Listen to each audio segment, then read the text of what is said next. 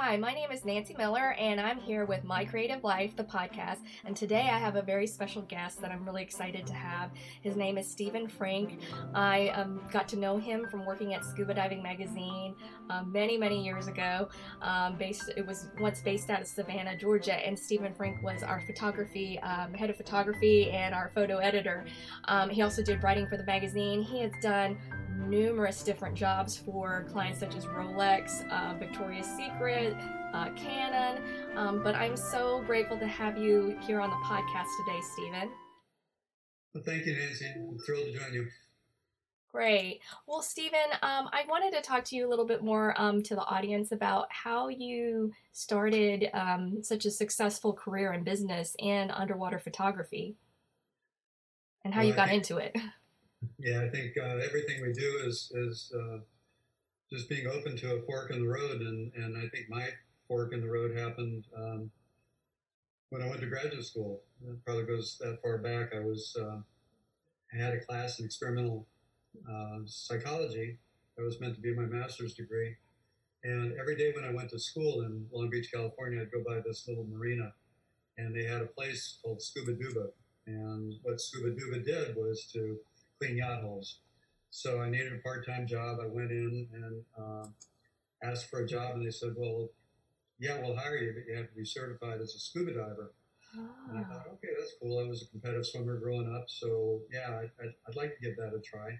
So I got certified as a scuba diver, but it was kind of coincident that at about that same time, I was pretty certain I didn't want to do anything with experimental psychology. I was working on my thesis. I finished up my coursework, and I just wanted to take some classes for fun, something totally different. And I took a photography class. It was black and white, so it was being in the darkroom and seeing the image come up in a tray of Dectol. It was all very, the alchemy I think was very inspirational to me.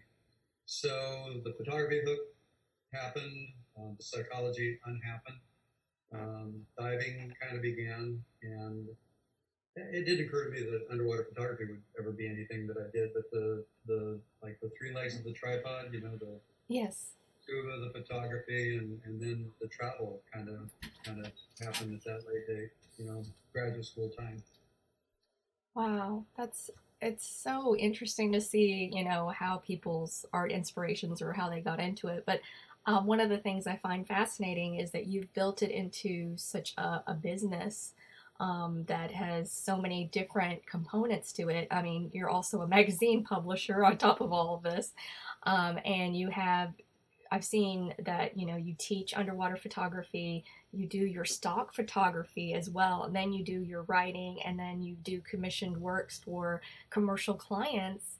Um, how did that grow? Because from starting with the getting certified, and how did you build all those different components? Well, again, one thing leads to another, and I think the thing I came to the Florida Keys on holiday in 1978. Actually, I'd sort of dropped out of diving by that time, and I was living in the mountains outside of Denver and going into town, and I was a custom color printer. I did that for Oh, 3 years. okay. Yeah. But a buddy of mine from the swim team growing up in Illinois, he was diving with me in Hawaii for a while, and then he went to the Florida Keys to be a treasure hunter. Mm-hmm. There were still people trying to find silver from the 1733 hurricane, the ships that, the Spanish galleons that ran aground. So he was here. I came down on holiday and met the people that he dived with. And on my way back to Colorado, I was just leaving town, and I asked the guy at the dive shop, who owned the dive shop, I said, I think a guy could make a living here with underwater photography, not taking pictures, but Uh-huh. processing E6 film and renting Oh. cameras. And if you'd be willing to rent me a little bit of space, I'll leave Colorado and I'll come back to the Keys and give it a try. And so he did. He rented me 200 square feet in a dive shop. I had a camera. I brought a darkroom sink in the back of my truck from Colorado that my lab was throwing out. So I drove into Key Largo in 1978 with a darkroom sink and a Nikonus 2, and began renting cameras and processing E6 film. Actually, the other parts, Yeah. that's nothing that would have lasted very long because Uh-huh. clearly the digital revolution was somewhere in our future. But I started to get assignments from the magazines of the day, mostly because I was there. They would Uh-huh. drive down the highway and they'd see there was this kid that was specializing in underwater photography. So if they needed something in the Keys, sometimes they would call me. And actually, the first assignment I did was for a magazine. It was called Sport Diver. It's not the same Sport Diver we've known later, but Okay. it was based in Miami, and they needed something from the Florida Keys that got blown out with the weather. Mm. So they sent me to Marathon to do this Okay. article. And I'd never shot wide angle, and I'd never worked with a model, but I knew that that's what they needed. So Okay. I borrowed a camera and borrowed a model, and we Uh-huh. went to the marathon and shot it. And I gave it to the magazine, took it up there, and they said, "Well, man, this is very cool. Why don't you go to Cayman for us next week?" Wow. That was the start of it. Oh, wow. That's amazing. I mean, you were extremely a hardworking photographer, and then you're extremely such a humble person about because you are very prolific in the, underwater photography, and it's just amazing how you've developed your successful business. I was wondering, how do you manage all of that between all the different aspects of your business?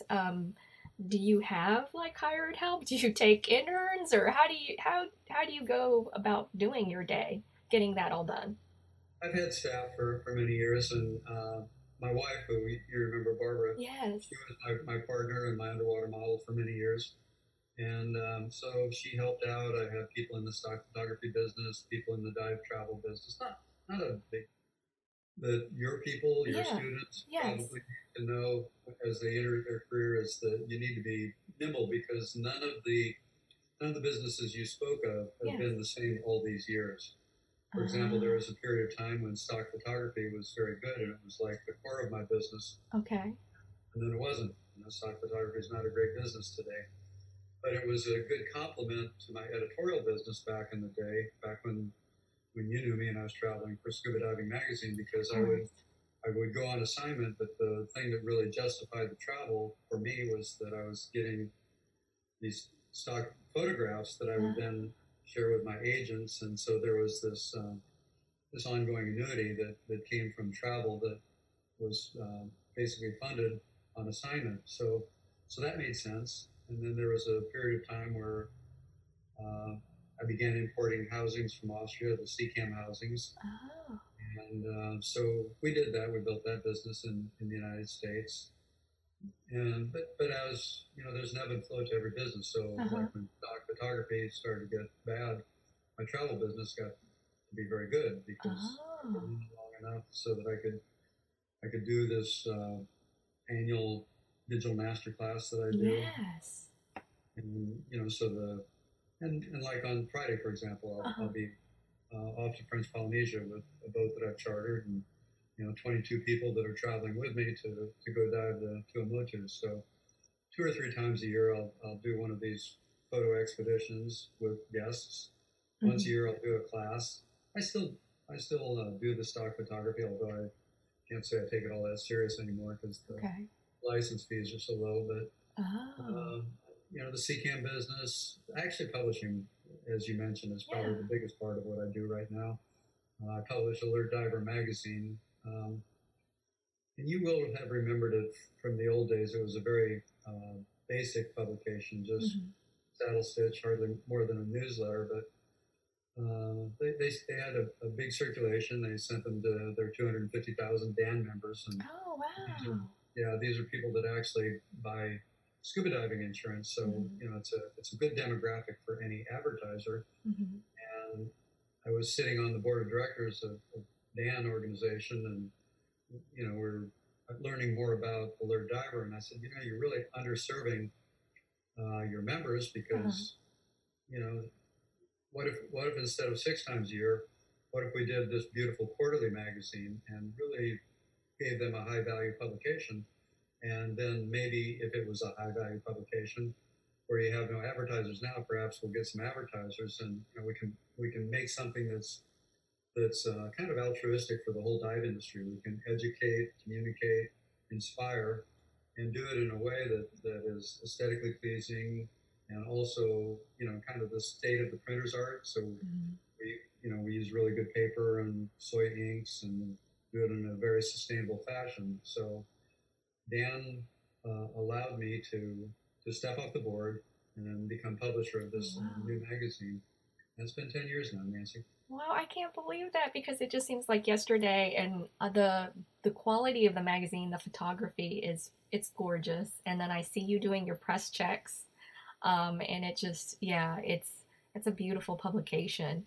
And you had okay, I know that you are active on your social media on Instagram, and I was kind of curious with my next question about is that aspect because is that a very important part of promoting, I guess, your work nowadays for underwater photography or photography in general? But it certainly is for photography in general. I don't know if it's that important to me because I managed to stay busy doing other things. But I Sure. do know that like a young photographer, an emerging photographer, it's super important too. For example, I know that when Canon is looking to photographers that are meaningful in their marketing efforts, one of the first things they ask is how many Instagram followers do you have? So Oh, that has become a metric of success for emerging talent. Yeah, I think they have to stay engaged in Instagram. They have to play that game, and perhaps they'll love it and want to pursue it. To me, I don't know. It's incidental. I don't hmm, post every day, sure. and I don't post personal things typically, Yeah. but I do post business related things if we're quick. Yes. Well, you've also built a reputation, I think because of who you are and your years in the dive industry and being a exceptional photographer. I think, that carries a lot of weight. So people want to, if they're going to spend the money to improve their craft as a photographer, underwater photography, they're going to go to somebody who's experienced and knowledgeable in that area. So I also I wanted think to, yeah, even beyond the photography yeah. part, which I appreciate you saying, and it's certainly important. But there's also the decades of being a traveling photojournalist, Hmm. knowing knowing the seasons, knowing the best places for the best subjects. Where to go for Mm, whale sharks, where to go for white sharks, what boat to charter, how to best present the photo opportunities. And I think quite often in our travel offerings, that's what people are trusting me to do is to do the homework, to get them the best boat, and then once we're on the boat, mhm. to interface with the captain and crew to assure that my guests get the best Yes. possible um, dive experience and photo opportunity. Because in the end, these are photo tours. Okay. It doesn't matter how good a shooter you are if the boat doesn't put you in the right place at the right time, you're Yeah. not going to come home with a shot. Well, great. Those are interesting points, especially with your industry.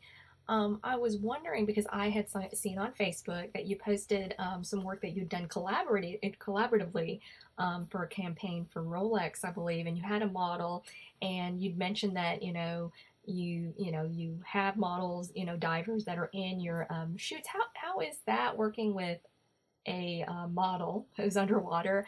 And then also, when you tag team on collaborative projects with other photographers, are there pros and cons to working like that? Well, first of all, the one that you're talking about Yes. involved a very skilled photographer named Russell James, who shoots a lot of stuff for Victoria's Secret now. And because of his work with Victoria's Secret, he's become very close friends actually with a lot of really significant, you know, high profile models.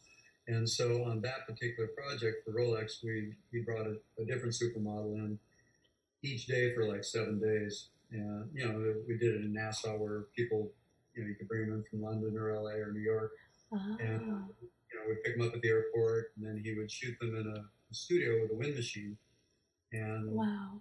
and then we would assume, or he would try to make it look like the person with a flowing gown might be underwater, course, with a Rolex on the wrist.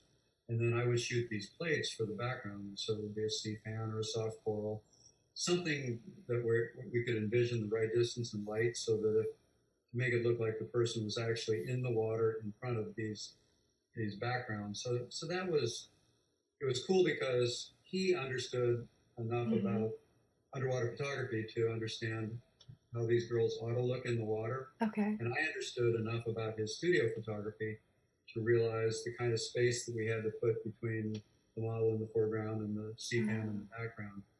So that was a very interesting collaborative project, and I've worked with him on other things too, on Victoria's Secret Mm-hmm. swim things where I would only be there like I'd be the specialty hitter, you know. I'd be Mm-hmm. shooting over unders or something like that. I would never be there for the mainstream kind of stuff because Mm-hmm. that's what he did. Oh, sure. But you know, I would be there for certain things that you know was in my wheelhouse more than his. Gotcha. So that's when it works really well. The times when it doesn't work is when, like, if you're in the water with you're shooting stills and they've got a video photographer, there's really Uh-huh. only one sweet spot Oh. with a model because you have to Okay. get the eye contact, and water is 800 times more dense than air, so you have to be in a particular place to get the right shot to light it. And then, of course, when my flashes go off, then that's disruptive to their video. So Ah. I've done things with National Geographic TV, for example, where they wanted the video person and the still person in the same shoot at the same time. Oh. And number one, it doesn't work well, and it especially doesn't work well when it's primarily a video shoot and I have to try to sneak my shots in. And you know, Mm-hmm. I just prefer not to do that. You can't do good work without the full attention of the model. So Sure. it's happened to me a few times. I learned my lesson, and I just don't do it anymore. I don't mind being on a shoot with a videographer, but they need to get their shots, and then I Of need to get course. my shots. We can't do it at the same time. It's true. That is very insightful. Now, I didn't originally list this in my questions, but kind of, I was wondering, do you have a preference between your like doing commercial assignments, like commercial photography for clients, versus doing the editorial photography? Do you personally have a preference on which ones? Do you feel like one's maybe a little bit more, I mean, I didn't know, creatively fulfilling, or is it, I'm just curious how that for you personally. Well, commercial pays a lot better, I guarantee you that. But Yeah. aside from that, I don't know. I do like that collaborative thing with big craft services table and 18 or 20 people doing hair and makeup and those big shoots that we've done. Um, it's fun, Uh-huh. but on the other hand, I sometimes I like just a run and gun kind of editorial project where I don't have all of those people and all of those. Uh, it's your own day, it's your own Yeah. time. You know, you can shoot your own things, and particularly in the stock photography business, the the commercial things Yes. didn't work because if I'm shooting one of these supermodels, I'm not going to get the Yeah. model release. You know, they're going to Victoria's Secret or somebody will have a model release, but it won't be me. Mm-hmm. So I could never syndicate those images later. Mm. So the editorial stuff was always better for me when I was heavy into stock photography. I could get model releases like okay, so two Yeah. weeks ago I did a project for the Florida Keys, Uh-huh. my hometown, but this was for the agency. Ah. They wanted a wreck and a reef in each of the five districts. There are five geographic districts. So you have Key Largo, Islamorada, Marathon, Lower Keys, and Key West. Uh-huh. And so they wanted me to hire a male and a female model Oh, in yeah. those destinations, but they had to be different people Oh, because they wanted each destination to have its own identity. okay. So it's one thing to have a skilled model that you've worked with for years and years, who it's all almost like remote control. They know exactly Ah, where they ought to look. They ought okay. to know, for example, that if they swim under this overhang, their air bubbles are going to knock down detritus, and I'm going to have backscatter in my photograph. Ah, These are the unspoken things sure. that happen between a photographer and a skilled model. But if you've got 10 people on 5 dives in 5 days, Uh-huh. You know, it's a lot to make them Oh, learn what you expect from an yeah. underwater model with only, you know, 10 minutes before you jump in the Okay. water to educate them. So Gotcha. those are hard. Um, some of the models were better than others, but and Hmm. none of them were as good as the girls that I've worked with for years and years. Hmm. But I think if you get somebody with good water skills, you can make them a Yeah. good underwater model. You can also get a beautiful person, male or female, who looks wonderful topside. And if they don't have good water skills, Yeah. goes. I mean, I've had that plenty of times too, where models lie about their in water abilities, and they get hired Oh, by the agency, and they show up on location, and they can't open their eyes underwater. They okay. don't know how to clear their face mask. Any number of basic water skills they simply can't do. Gotcha. Gotcha. Well, that's informative. And I was wondering, I had a student in my class that I was teaching for a night school at the local university, and they were underwater photographers. Do you have any like tips for beginning underwater photographers? I mean, as far as when you're, I guess, trying to frame those shots and you're doing just like sea life, maybe not a model, but you're doing a reef um, or a wreck. Like, is there any tip wise that maybe that would be helpful? As you gain experience in underwater photography, there's this, the mind's eye is the thing that I always go back to. The ability to pre-visualize a photograph. So you're swimming along, and let's see, you see a coral grouper sitting in soft coral, and you think, well, I know how to light this, but in order to get the photograph that I want in my mind's eye, Hmm. the lens that I have, I know that I have to be 2 feet away. And I Gotcha. know that I have to have both my strobes set on half power. And I know that I have to be at f11 at ISO 320. I know all these things Yes. theoretically, Yes. but now it's my job to understand the technical aspects enough to what I call shrink the water column, to get close enough to be able to um, make the image sharp, because, Uh-huh. like I said, water is 800 times more dense than air. So unless you're close, you're not going to have good color, and you're not going to have good resolution. Hmm. So you have to see it in your imagination. You have to have the dive skills that allow you to get close enough. I think there's a little Zen thing in there too, that the fish has to believe that you're not there to eat them. Hmm. You're gonna let them. It's gonna let you get in close, and you need to execute. You need to have taken enough bad photographs in your life to understand, you know, how to try to avoid backscatter, how to avoid casting the wrong kind of shadow in the wrong place. There's all these things that come to you instinctively as you approach the subject, Uh-huh. and then I don't know, with experience, I think it becomes certainly more automatic, and the number of keepers massively increases. That's great. I tell my students that I teach photography, it's like it's so much better if you just take a better quality photo than because some people think, well, I'll just fix it in Photoshop and or Lightroom, and I'm like, well, that's very can be very time consuming, or there's some things that are just not gonna look good if you try to Photoshop it, and it's just better if you have a better composed photo or you have better lighting in the first place, and then maybe you minimally need to tweak it if it just that's what I found that sometimes they think, well, the software will do all of it, and I'm like, no, it really comes In fact, earlier. the software will overdo a lot of it. I see a lot of the color selection tool. Uh-huh. It's so easy for so many to find. Let's say you're shooting a humpback whale, and they have a white fluke, but they were shooting at available light, so there's no real color there. So you Uh, see them click the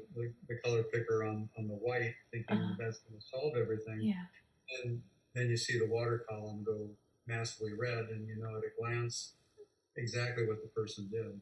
Okay. Um, yeah, there's so many rudimentary tricks that people do with underwater photography that are ridiculous, and they're obvious at a glance, really. It's like you say, Nancy. It's Yeah. If you shot it right the first time, you wouldn't have to do that. Yes, and I was wondering for my students who are, because I ended up teaching them in my for the night class for adults, I taught them Lightroom, and then we got a little bit into Photoshop. Are those still relevant programs as far as for professional photographers? Oh man, yeah, you almost can't get along without it. I work with what I call my tripod workflow. So because I shoot a lot, um, and I want to get through my images very quickly, I start out with Photo Mechanic to edit everything I shot that day because it works with the embedded JPEGs and it's super fast. Mm-hmm. So I, I do my first edit on Photo Mechanic. So 100% of what I shoot, I see with Photo Mechanic. And then the next place, Uh-huh. if I have to process it for whatever editorial or for my stock photography, the next place I visit it is in Lightroom Okay. because it too is a very quick and ergonomic program with its sliders and the the little pull down menus that let you do so many different color and density and contrast fixes quickly. So if 100% go into Photo Mechanic, Yeah. maybe 40% go into Lightroom, Okay. and then there's probably another 5% that I'd Okay. have to visit in Photoshop. And of course, all Okay. these programs are linked so that when I leave Lightroom, it goes directly to Photoshop. And for example, the cloning tools are much better in Photoshop. So if there's backscatter, a lot of Mm. backscatter, it's much faster in Photoshop. And there are tools available in Photoshop that are not in Lightroom, content aware crop. Okay. All of those are tools that are specific to Photoshop and reason enough to go to that program. But there aren't that many images really that Mm-hmm. I have to visit in Photoshop. Although this keys shoot that I just did, the things that I sent to the agency, Mm-hmm. uh, almost all of it, well, actually, probably everyone I turned in went through each of these because well, I had to do the first edit in Photo Mechanic, and then Mm-hmm. I had to decide which ones I was going to prepare in Lightroom. I could see the 100% view really quickly. I could tell if they were sharp and what the histogram looked like, and if minor color adjustments would get me where I wanted. But then I couldn't turn any of them in with even Uh-huh. a little bit of backscatter. So Oh, every one of them had to go into Photoshop for that okay. final tweak. Oh, wow. So, this is a question I ask all the artists that I have on my interview, and I had to omit camera because I've learned from past interviews when you interview a photographer, they're like the most indispensable tool in my studio is my camera. So, besides your camera, what's something that you are constantly using for your photography? Hmm, I don't know. Certainly, the software we've discussed. Yes. Housing, I think Oh, the housing for me is the biggest thing because I do use these CCAM housings that are built in Austria because I think okay. they're the best and most ergonomic and when you get out in the field where we go to a Yes. very remote location, so I need something that's very robust, but also if Hmm. if something goes wrong, Sure. I can usually fix it. It's it doesn't have a lot of electronic parts that are mechanical, and we have to carry enough redundant gear so that we can be self-sufficient in Mm, the field, but it also helps if you don't have to carry a bunch of housings because okay. people are to break. So yeah, I like those underwater housings to be extensions of my hands, of my eyes. They have really nice, powerful, enlarged viewfinders. So Oh, that's the other thing. If you can't see okay. what you're shooting, that's a big Yeah. problem. Gotcha. I Wow. don't want to have to guess at my composition or my focus. I want to be able to see it. Gotcha, that makes sense. So, I was curious for my students also. This is probably more for my current high school students, because I kind of tell them it's very important to have a certain professionalism in any art industry. Um, and a lot of them are very interested in photography. How important are those, what they call soft skills and like networking and being able to communicate with people? How important are those things nowadays? Very important. And I see it more being on the other end now, being a publisher. And if if somebody misses deadline, to me, it's, don't call me again, Okay. because there are so many parts of this moving machine that Hmm. depend on every individual hitting their deadline. So if Sure. the photographer, is indifferent to their deadlines and I don't get their stuff for a month, then it's a panic for the editors, it's a panic for the art director, it's a panic for pre-press, and I don't need the aggravation. Sure. So I think any photographer needs to know their talents are not indispensable. So you ought to make it easy on your client, and making it easy on your client is being professional. Hmm. Do what you're going to do it in a timely fashion, do it well, have good business skills, invoice on time as you were expected. Um, I, for me, as a photojournalist, I think Hmm. I didn't really want to be a writer, but I Okay. had to be a writer. Nobody wanted my photographs without the ability to do words. And if my editor asked for 2,500 words, Hmm. I learned not to give them 3,500, because it's a pain in the butt. Nobody Hmm. wants to be responsible for your irresponsibility. Yes. Yes. Well, those are all really great points, and I try to drive that home to my students just because I think it makes you stand out. I think in the crowd of people, if you're humble, you're a good person, you're just you do what is expected, or that you are reliable, that goes a long way, because in people's memories, they remember those bad moments, and they remember, like, ooh, that person was not reliable, was not professional. And those go a long way in your clients' memories. But the ones that are pleasant, they definitely want to rework with them again. And that's just what I've experienced, it professionally. It's true. It's absolutely true. I mean, nobody has the time to deal with the prima donna, really. Mm-hmm. That's true. So my last question, it's one of those deep questions. So at the end of your life, you have photographed everything that you wanted to, and if you could only leave behind a note with three final truths, what would they be? Three final truths. Okay. Well, the first truth occurred to me when I would go up to Carysfort Reef, which was in the north end of Key Largo. It was a long boat ride, so I didn't get up there that much. But there was these big fields of elkhorn and staghorn, just so inspirational. Mm-hmm. And I would think, well, next time I got to bring a wide angle lens because I want to photograph those things. And next time I didn't for whatever reason. And then one time I went up there to take them, and they were all gone. Mm-hmm. Disease and storms, and Oh. yeah, it just never occurred to me that Oh. the corals weren't forever. It took Uh-huh. me a while to learn that, Okay. how fragile the ocean is right now. So for anybody with a sense, actually for anybody that cares about the planet, I think you Yeah. have to understand that whole shifting baselines thing, where what you're seeing now for the first time Yeah. was probably a lot better for other people. Oh. Uh, you can't spend your life moaning about what's come and gone, but appreciate what's there. Uh, but also don't be indifferent Mm-hmm. to working it now. Mm-hmm. I didn't get those elkhorns. I didn't get those staghorns, Yeah. and they'll never come back. So Wow. appreciate the here and now. Okay. That's number one. Now you want a number two, huh? Yeah.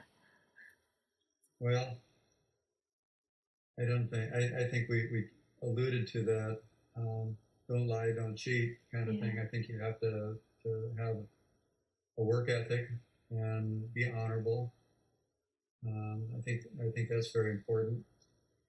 And the other thing, you have to be very careful about the management of what are now digital assets, Oh. what in the old days were physical assets, because those too could be gone. Oh. I worry sometimes about the kids that don't have backups of backups of backups, and Oh. I have redundant hard drives in multiple places Yeah. because you're saying, what do you want to think back on the end of your life? Well, Yeah. man, at the end of my life, maybe I've got 60 years photographing the world's oceans. That's Wow. that's an archive of things that other people aren't going to have, and Yeah. I want my slides to have been Sure. protected in a safe, air conditioned environment. I want, you know, 4 or 5 redundant archives in different places so that I have backups of backups of backups. And I don't know if nobody cares about it after I'm gone. Yeah. I mean, so be it. But at least I gave them the option.